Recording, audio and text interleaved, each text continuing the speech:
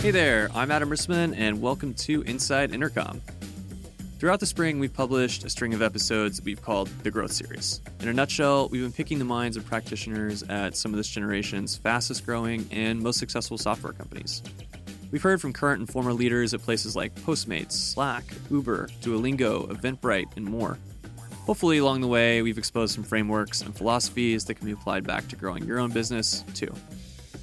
While, of course, we'll continue to explore all aspects of growth on this show, be it through conversations around sales, marketing, or product challenges, this marks the final official installment of our series.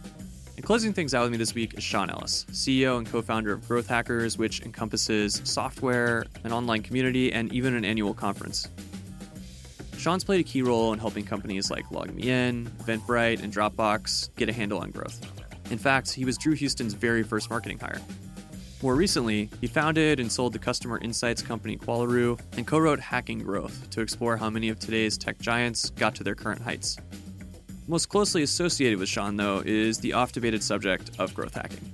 In our chat, he sets the record straight on how he defines the phrase. My definition of it is trying to understand everything that you can do to effectively drive growth in the business and just having a disciplined approach to do those things in an experimental way where you're using data to double down on things that actually work. We also walk through the lessons that stick with him most from his previous growth stops. What I found is that every company that I've worked with, the fastest or the most important growth lever in each of those businesses is just pure natural word of mouth. And why he believes having a North Star metric is a key to sustainable growth. You get a lot more shared mission, cross-functionally, people pulling in the same direction, which is hugely beneficial to creating a company that grows over time. If you enjoy my chat with Sean, we've published more than 100 Inside Intercom interviews, and you can find them all on iTunes, Spotify, or really anywhere else you go for podcasts these days. Now, let's cut to the chase and hop into my conversation with Growth Hackers Sean Ellis.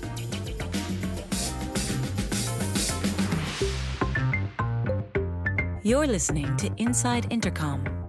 Intercom, making internet business personal at scale. Learn more at intercom.com. Sean, welcome to Inside Intercom. It's great to finally have you on. Thank you. It's really good to be on. I've been listening for a while, and it's really good interviews. So excited to be on. Cool. Well, hopefully we can live up to your expectations then. Just to get us started, what were the notable twists and turns in your career that led you to starting Growth Hackers today? And what's your mission there? What are you trying to accomplish? Oh, yeah. So, I think I could probably answer that first one pretty long, but I guess a good starting point is just how I got into marketing in the first place, online marketing in particular.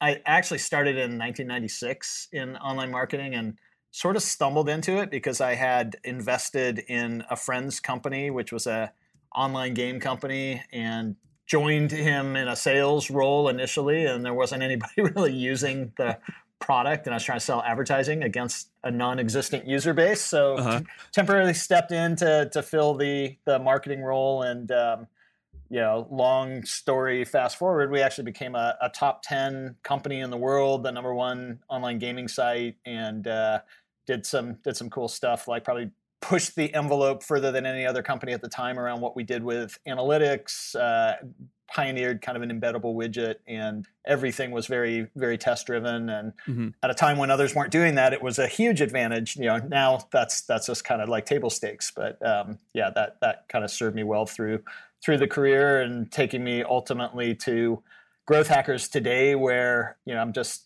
it's more of a passion project, and it's been a passion project. We are VC backed, which doesn't always jibe with a passion project, but it's about trying to help people more effectively grow their businesses, and in particular people who have businesses that are worthy of growth. So they have product market fit, and I think that there's a lot of probably, I don't know if I want to say misinformation or misunderstanding, but trying to actually fill that gap out there where people historically haven't really known that well how to approach it, and trying to help as much as possible people approach it correctly. You mentioned about the misinformation that's out there. And so growth hacking as a term, well, the trade itself and a lot of the tools have existed for far beyond 2010. I think that's roughly when I guess you coined the term. Right. A lot of alternate definitions have sprung up. I think if you polled a room full of 15 people, you might get 10 answers into what they think growth hacking is. So I just want to ask you. You might even get 16 answers. But what does the phrase represent for you today? And then where do you put the bumpers in the lane? What does it not represent?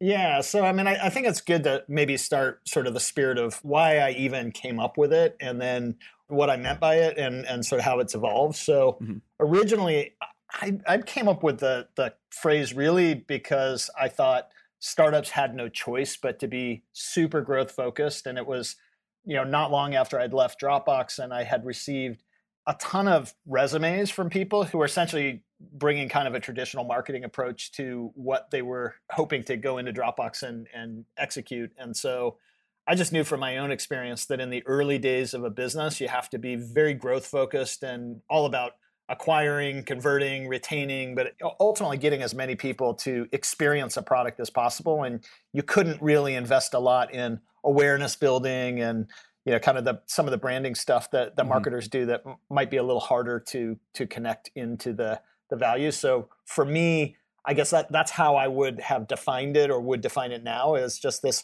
singular focus on growth and growth through rapid experimentation. But unlike what marketers have done that have been pretty experimental for a long time, instead of just doing it around marketing, really across the full customer journey, particularly in product, where I think you probably have more growth levers than even in marketing. You have more effective, sustainable growth levers, particularly around onboarding. And then exactly. Yeah, and I think probably like another kind of angle to it would be just it's analysis-driven grit is what I've seen as being really effective for growing a business. So it still takes that X factor, and that's probably my biggest frustration with growth hackers and thinking I could train a lot of people around growth is that there's this X factor of just like I'm going to figure out what the issues are that are holding back growth and attack those issues. And the truth is that there's a lot of people that just aren't willing to do the hard work that it takes to effectively grow something. So it's not just grit and hard work, because that by itself, directed in the wrong areas, probably isn't going to make much impact. But it's analyzing to really understand the situation and then just laser focus, working really hard to drive growth in the parts of the business where it matters. It makes total sense. I mean, do you think that a lot of people, when it comes to that high level discussions, argument about what it is and what it isn't, that they get stuck on, rather than looking at it as sort of like hacking as this verb of it, basically trying to find a way to quickly connect users to value, like you said, they get stuck on the hacks part of it, and that's where a lot of the sort of frustration lies? Yeah, I mean, I really think the miss kind of interpretation of it are all over the board. Some people say, hey, you're just talking about marketing the way marketing is supposed to be done, which is actually a pretty good argument. I would agree probably to some degree with that. There are definitely, I mean, like, to me, the kind of like blue-haired kind of like they've got to be this like big hacker personality sort of thing where there's kind of a box of magic tricks that they're running to drive growth. The silver bullets. Yeah. I mean, I think that's definitely way off, and hopefully I've done a pretty good job along with other people to break that kind of description down. And then I think, it's sort of a double-edged sword with Andrew Chen embracing the term pretty early on.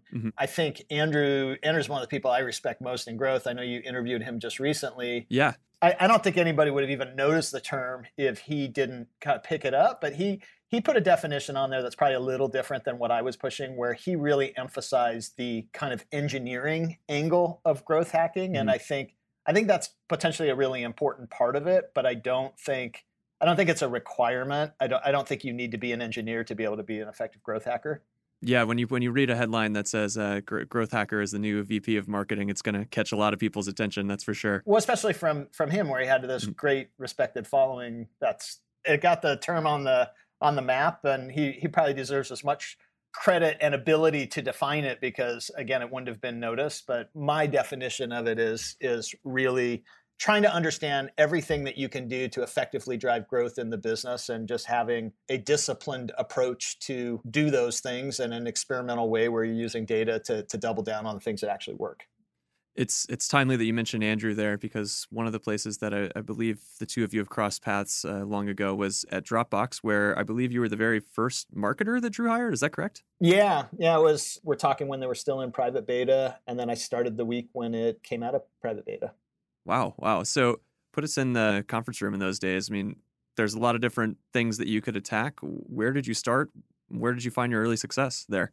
Yeah, so I think probably the best thing that I had good alignment with Drew on was the end goal. And the end goal was not just growth, but actually trying to take advantage of the fact that, it's less than 10 people, it's all engineers, there's not really a culture in the business yet, and being able to focus on how do we actually create a culture of growth and experimentation. So that was actually in my contract. It was a 6-month interim executive role where one of our key objectives was to create a culture of growth and experimentation. So I think that's kind of the starting point. And then probably the second piece for me was making sure that I saw that Dropbox was something special, just even though it was just coming out of beta. They had done a really good job of building up the usage during the private beta. And so I think a lot of it for me was to make sure that I understood what was going on, both from a data perspective and also a qualitative sort of survey-driven perspective,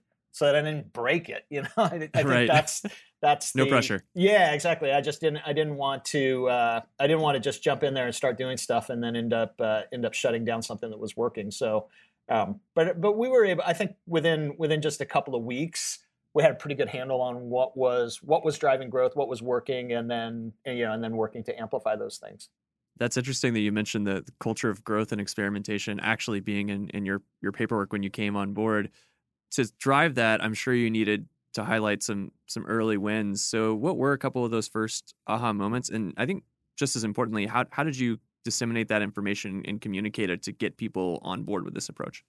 Yeah, so I think probably, again, a lot of it was just getting my head around what was going on. And then a lot of the early experimentation that we were doing was around the onboarding. So I think what's interesting with Dropbox is that there's just so many paths into that product. So the homepage was actually just kind of a minor path. A lot of the people who were discovering Dropbox were discovering it through a file share or being invited to a collaboration folder, and then just pure word of mouth was the biggest driver overall of anything. Mm-hmm. And so, I think each of those paths really trying to understand what the intent of the user was, and then little experiments that work to reduce friction, increase desire, and bring them to the experience that delivered on their intent. And so lots of little experiments there, but I had to work pretty closely with Drew to push those experiments through. Fortunately, I think the success rate early on, when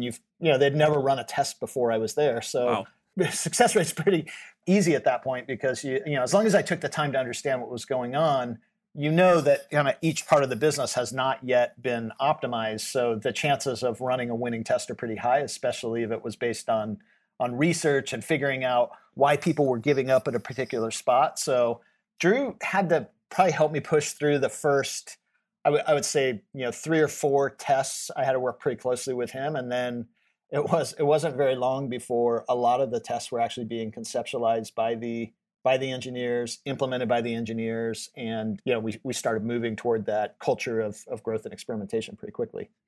It sounds like you had a lot of successes there. I'm curious, is there anything that maybe didn't work out during that period that really came to inform the work you would do down the line, whether it be at, say, Qualaroo or any of the other companies you've had a chance to work with in the decade since? What was kind of interesting in the time when I got to Dropbox, in between the time when I left LogMeIn and started at Dropbox, I had done an interim VP marketing role at Xobni. In fact, that's how I got introduced to Dropbox. The Xobni founder was in the same fraternity as Drew at MIT, and so I came in through that recommendation. But what was cool at Xobni was, in focusing on bringing that product to market, I had really documented what I thought was the right approach of bringing a company to market. And so I had just really built out the playbooks and took a lot of time to not just do stuff, but to really document it and lay out kind of a game plan of what do I need to learn? How do I get people on board? How do I actually, kind of the tracking side, being able to have a really good, at the time you didn't have Kissmetrics or Mixpanel or Amplitude or any of the kind of tracking systems. So being able to have a really good spec around what a good user-based tracking system would look like, and then all of the templates for the surveys that helped me uncover the information that I needed. So I could be really efficient by the time I got into Dropbox. So I think I had already, it was the fourth company that I was taking to market. And so a lot of the issues that I had in earlier companies, I kind of worked through at that point.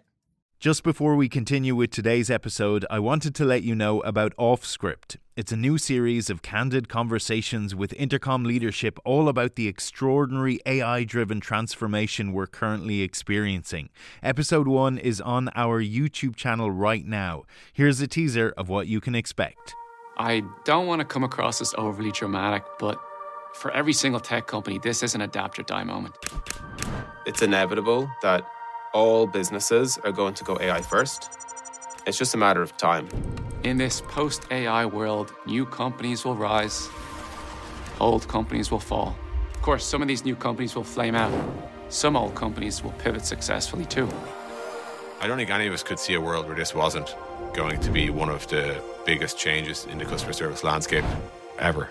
The world we care about is customer service, and it's so patently obvious that the old way will be quickly obsolete. We're racing hard to build a future which will result in better experiences and results for customers and businesses too. It's not just a product change, it's a mindset change. Let's make space to talk about all of this. We have so much we want to share. We want to explore these ideas in the open. We want to provoke new ones in you. We want to learn from your reaction. You just click the kind of like big stupid go button, right, and see what happens. Welcome to Offscript. That's all to come on Offscript. The first episode is out now. You can watch it on Intercom's YouTube channel, and we'll bring you audio versions of the episodes right here. Now, back to today's episode. One thing that I believe is a huge growth lever for Dropbox and LogMeIn, as you mentioned as well, is freemium model. Yeah. And I remember listening to another discussion with you somewhere where you mentioned that at Qualaroo, you thought that would have similar impact, and it just didn't. So I'd love to learn more about that experience and maybe what our listeners need to know or consider before they try a freemium model for growth or go down that path. Sure. In fact, it's kind of interesting when we talk about like failed experiments or big failed experiments or big, potentially mistakes. I would say kind of our Qualaroo freemium attempt would be among my biggest. We actually, if you kind of think of a cost of experiment, I actually convinced my investors to let me buy the business that became Qualaroo, which was a little product that was inside of Kissmetrics at the time. And it was based on this premise that, gosh, they just don't understand the freemium model. And if we do it correctly, we'll be able to blow this product up. So, big investment later, I implemented everything the way that I thought would be needed to be successful. And it was a total failure. Ultimately, it's only a failure if you don't learn, though. Exactly. And so what happened was that the big lesson was that we realized that people were much less price sensitive around the product once they realized that they needed the product. And so instead of actually making it free and trying to grow market with free, we learned that lack of price sensitivity took us the other direction. We killed the free product and actually increased the price quite a bit on the premium product and grew MRR, many fold. And most of that was through not really expanding the customer base that much, but just significantly expanding the average MRR per customer. That's really interesting. So it led into almost a new test for the upper bounds of your pricing then? Yeah, exactly. So it's like, okay, if the price sensitivity isn't there, let's see how much we can push it. And so we increased price multiple times and grandfathered old people in. And so we did it in the right way, but we were able to drive significant growth in overall recurring revenue just by increasing the amount of revenue we were getting per customer. Many of our listeners are at companies that are going to be significantly smaller than a lot of the places that you have been, at least the names that we've talked about, Dropbox, LogMeIn, Eventbrite we haven't had a chance to get into because there's so much we could cover today, but it's another one. But they have found product market fit and are beginning to meaningfully invest in growth. And I know one thing that you advocate for at this stage is what you call the North Star metric. So yeah. Can you define that for us and explain why that's such an important cog for meaningful growth? Yeah, in fact, I'm going to even take a step back from that and just talk about one, you just touched on it, that these are companies that probably have product market fit. Yeah, I just want to highlight the importance of product market fit because I think it plays directly into this. That I think what you see over and over again is that you can take some otherwise very successful growth and marketing people and you put them in a situation where they don't have product market fit, and they're not going to be successful. That ultimately, in order to drive sustainable growth, you need to have a product that people over time get value from and keep using because it's a valuable experience. And so the North Star metric is really about trying to quantify that product market fit in a way that you know, product market fit is based on this benefit. And so how much benefit am I delivering over time to a growing user base? And if you're focused on expanding the benefit or the value that you're delivering, you're going to be able to retain users. And not only that, but what I've found is every company that I've worked with, the fastest or the most important growth lever in each of those businesses is just pure natural word of mouth. And so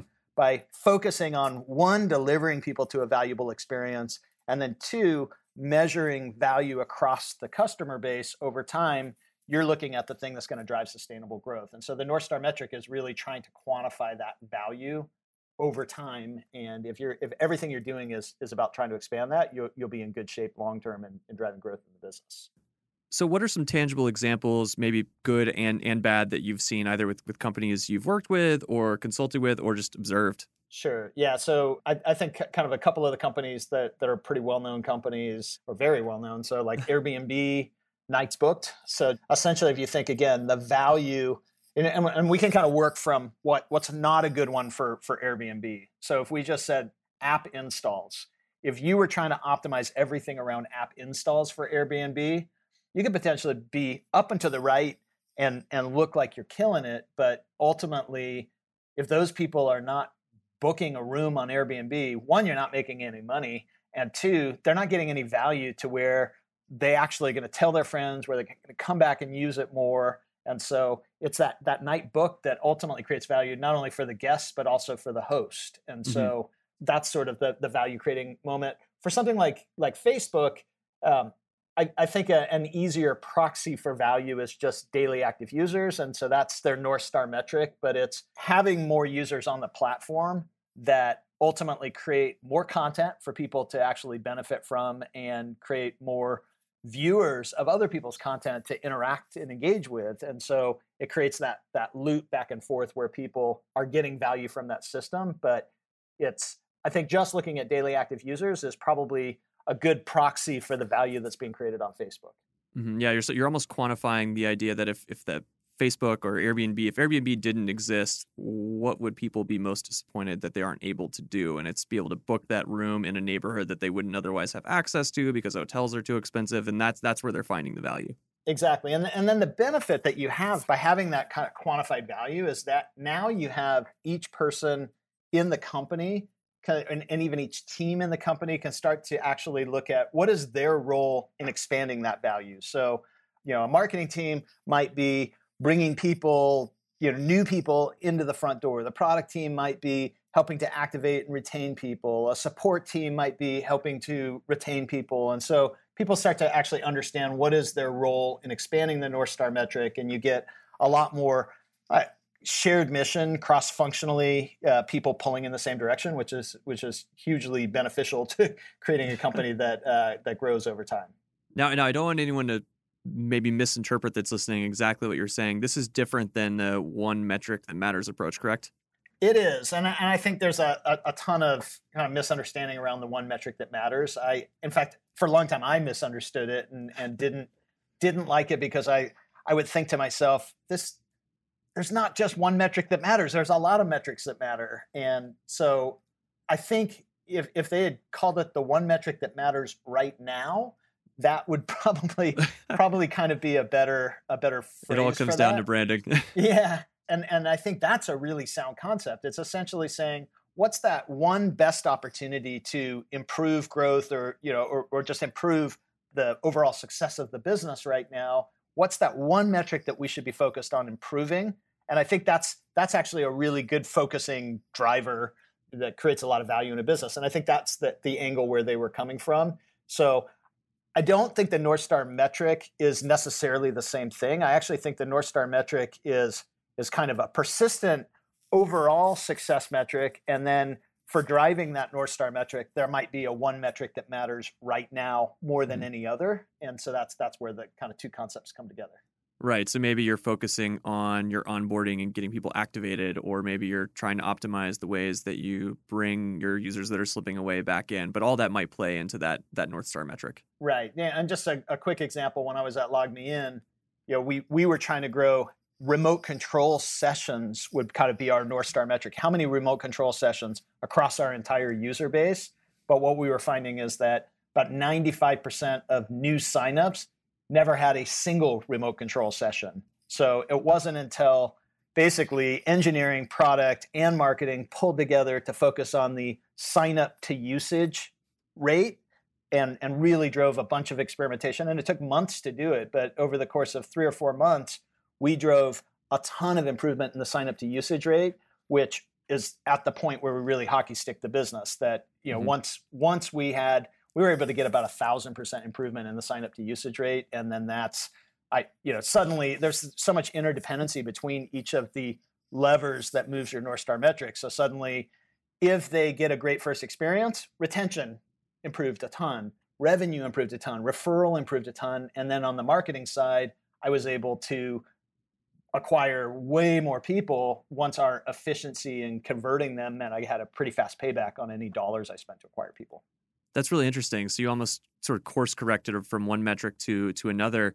What was the process that led you to do that? Or was it just general research coming to you with observations? Or how did you turn the ship around like that? So I think that the main process was, and this is kind of where I was saying that sort of analysis-driven grit is the missing component for, I think, most companies in the growth teams or growth person or whoever's focusing on and responsible for driving growth, is that it's about figuring out what is that thing that's really holding you back. And so at that point, we were organized in kind of the typical silos that companies get organized in. And so I was the vice president of marketing, and I was tasked with spending money to acquire users, get a return on investment. And I think that model can work well, but when I have 95% of the people who I drive to a sign up not use the product, not surprisingly, I had a very weak ROI on the dollars I was spending. And so my ability to scale profitable campaigns was capped at about $10,000 per month. And so my frustration with that, I essentially said, what the heck is happening here that makes this job so hard? And that's where I did the analysis and found we had this massive drop off in the funnel. And it was in an area of the business that was outside of my kind of scope of influence or control. And so that's when I actually brought the data to the CEO and said, we're going to need to fix this if we want this business to be able to scale. And to his credit, he actually put a complete freeze on the product development roadmap. Wow. Took all engineers, all product people, and even on the marketing side said, marketing team, I don't want you developing any new channels. Everybody come together. And so it became this group project to figure out how do we get the sign up to usage rate up. We documented everything, had all these flows built out on the board, and just ran a ton of experiments. And that's how we drove that improvement. Well, it really shows the impact of when you actually have all hands on deck steering in the same direction. Yeah, it's huge. And I think that's most companies right now. You've got this big drop off that happens between product and marketing. It's just most product people are long-term product roadmap oriented, and marketers just can't go deeper than maybe a landing page. And so you've got this area that essentially just falls through the cracks. And that's where there's so much room for improvement in company. And the fastest growing companies have totally figured out how to deal with that area. Sean, it's been a lot of fun catching up today. Thanks so much for lending your insights. Before we go, you released a book last year, Hacking Growth. Give us a 30-second spiel about what your book's about, where our listeners can find it, and then anywhere else they can go to keep up with you as well. Yeah, so the whole idea with Hacking Growth was to provide that kind of definitive guide on what you need to do to effectively drive growth in a business. And so we've really driven it into actionable steps and kind of for each part of the funnel, but just overall with the process as well. Buy it on Amazon, it's an Audible, and it's actually been translated into 14 languages. I just got back from China doing a book tour. And wow. So yeah, it's all over the place. Great. Well, we will look out for the book, and we can find you at growthhackers.com. Anywhere else? Yeah, probably growthhackers.com, Twitter, @Sean Ellis, link with me on LinkedIn, all of those sorts of things. Awesome. This has been a lot of fun, Sean. Thanks again for taking the time. All right. Thank you. I appreciate it. You've been listening to the Inside Intercom podcast. For more episodes, visit soundcloud.com/intercom. If you'd like to subscribe, search for Inside Intercom in iTunes or Stitcher. And for even more great content, check out blog.intercom.com.